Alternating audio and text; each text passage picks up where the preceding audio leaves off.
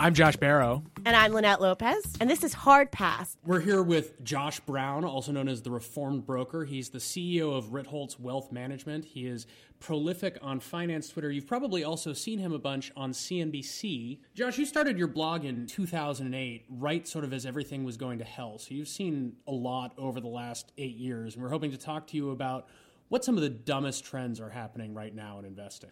Well, I kind of had a crisis of conscience in 2008 because all of the sins of the prior bull market, which had been papered over by profits for everyone, once that stopped, you look back at everything that you've been doing for customers and you say, none of this is really useful. It's all, none of it's been worthwhile. None of the things that I was selling to people they actually needed. I wasn't really helping anyone at all, but that's not something you realize when the markets are going up and everyone's making money, the firm is making money, customers are making money. It's not until the veil is ripped off that you realize this is the stupidest job ever.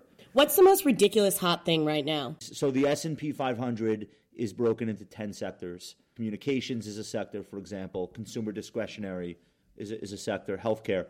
The number one performing sector in 2016 is utility stocks. So utilities, electric companies, gas companies, these are stocks where you basically know what the industry is going to look like in the future. They don't grow a lot. It's not like some tech company that's going to have a big breakthrough, but the spend is very reliable. People pay their electric bill even when they've stopped paying other stuff.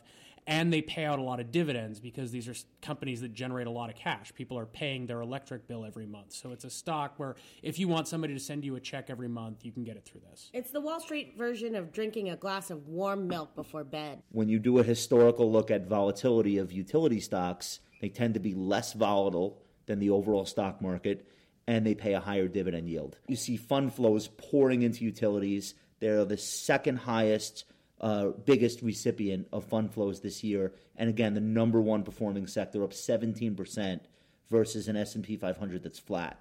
That's obviously absurd behavior.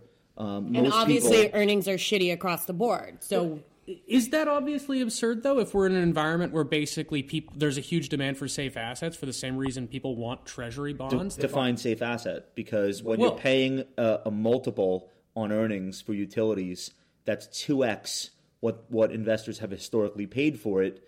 It's the illusion of safety.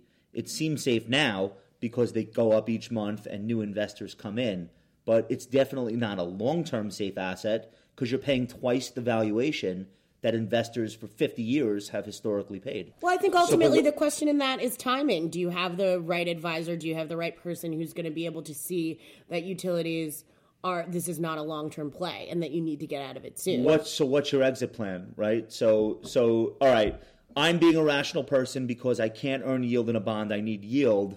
So I'm going to buy an asset class that yields more than other stocks, yet is a stock. I'm going to pay twice as much as people typically pay. There's no earnings growth in utilities companies to justify 17, 18 times earnings. Historically, they sell for 8 and 9 times earnings, but I want that dividend yield. It's absurd behavior because when you buy yield, you have to think about not the nominal dividend yield or bond yield, by the way, same thing. You have to think about total return. Isn't the exit plan that the situation in which utility stocks will become unappealing and the situation in which long-term safe bonds will become unappealing is a situation where there are other appealing investment opportunities that produce real earnings growth, and that'll be good for the rest of your portfolio. It's a hedge, right? So people are substituting what they would traditionally put money into bonds. They're putting that money into utilities because it's got the more alluring current yield, the coupon, the stated, this thing yields 4.5%. This is exactly not understanding total return, meaning you don't just get your dividend yield, you also get the capital gains or capital losses based on what price does. And a lot of people are shoveling money into ETFs without really thinking that second step. Yes, I'm getting a higher than average yield. I wonder why that's even available to me. Well, it's a very simple reason. Risk and reward are related. You're getting a higher reward than people buying a 10-year treasury for 1.5%. You're taking a much higher risk. And it's asymmetrical. A bond, at the end of the day, is going to give you back your principal, whether it's par, whatever the case may be. Utility is under no such constraint. It's an equity. Theoretically, utilities can go to zero. So I think there's a lot of amateur hour stuff going on, and it's not just by retail investors. Hard Pass is produced by Ben Riskin. Our cover art is by John Fulton, and the music you are hearing is by Aaron Leader.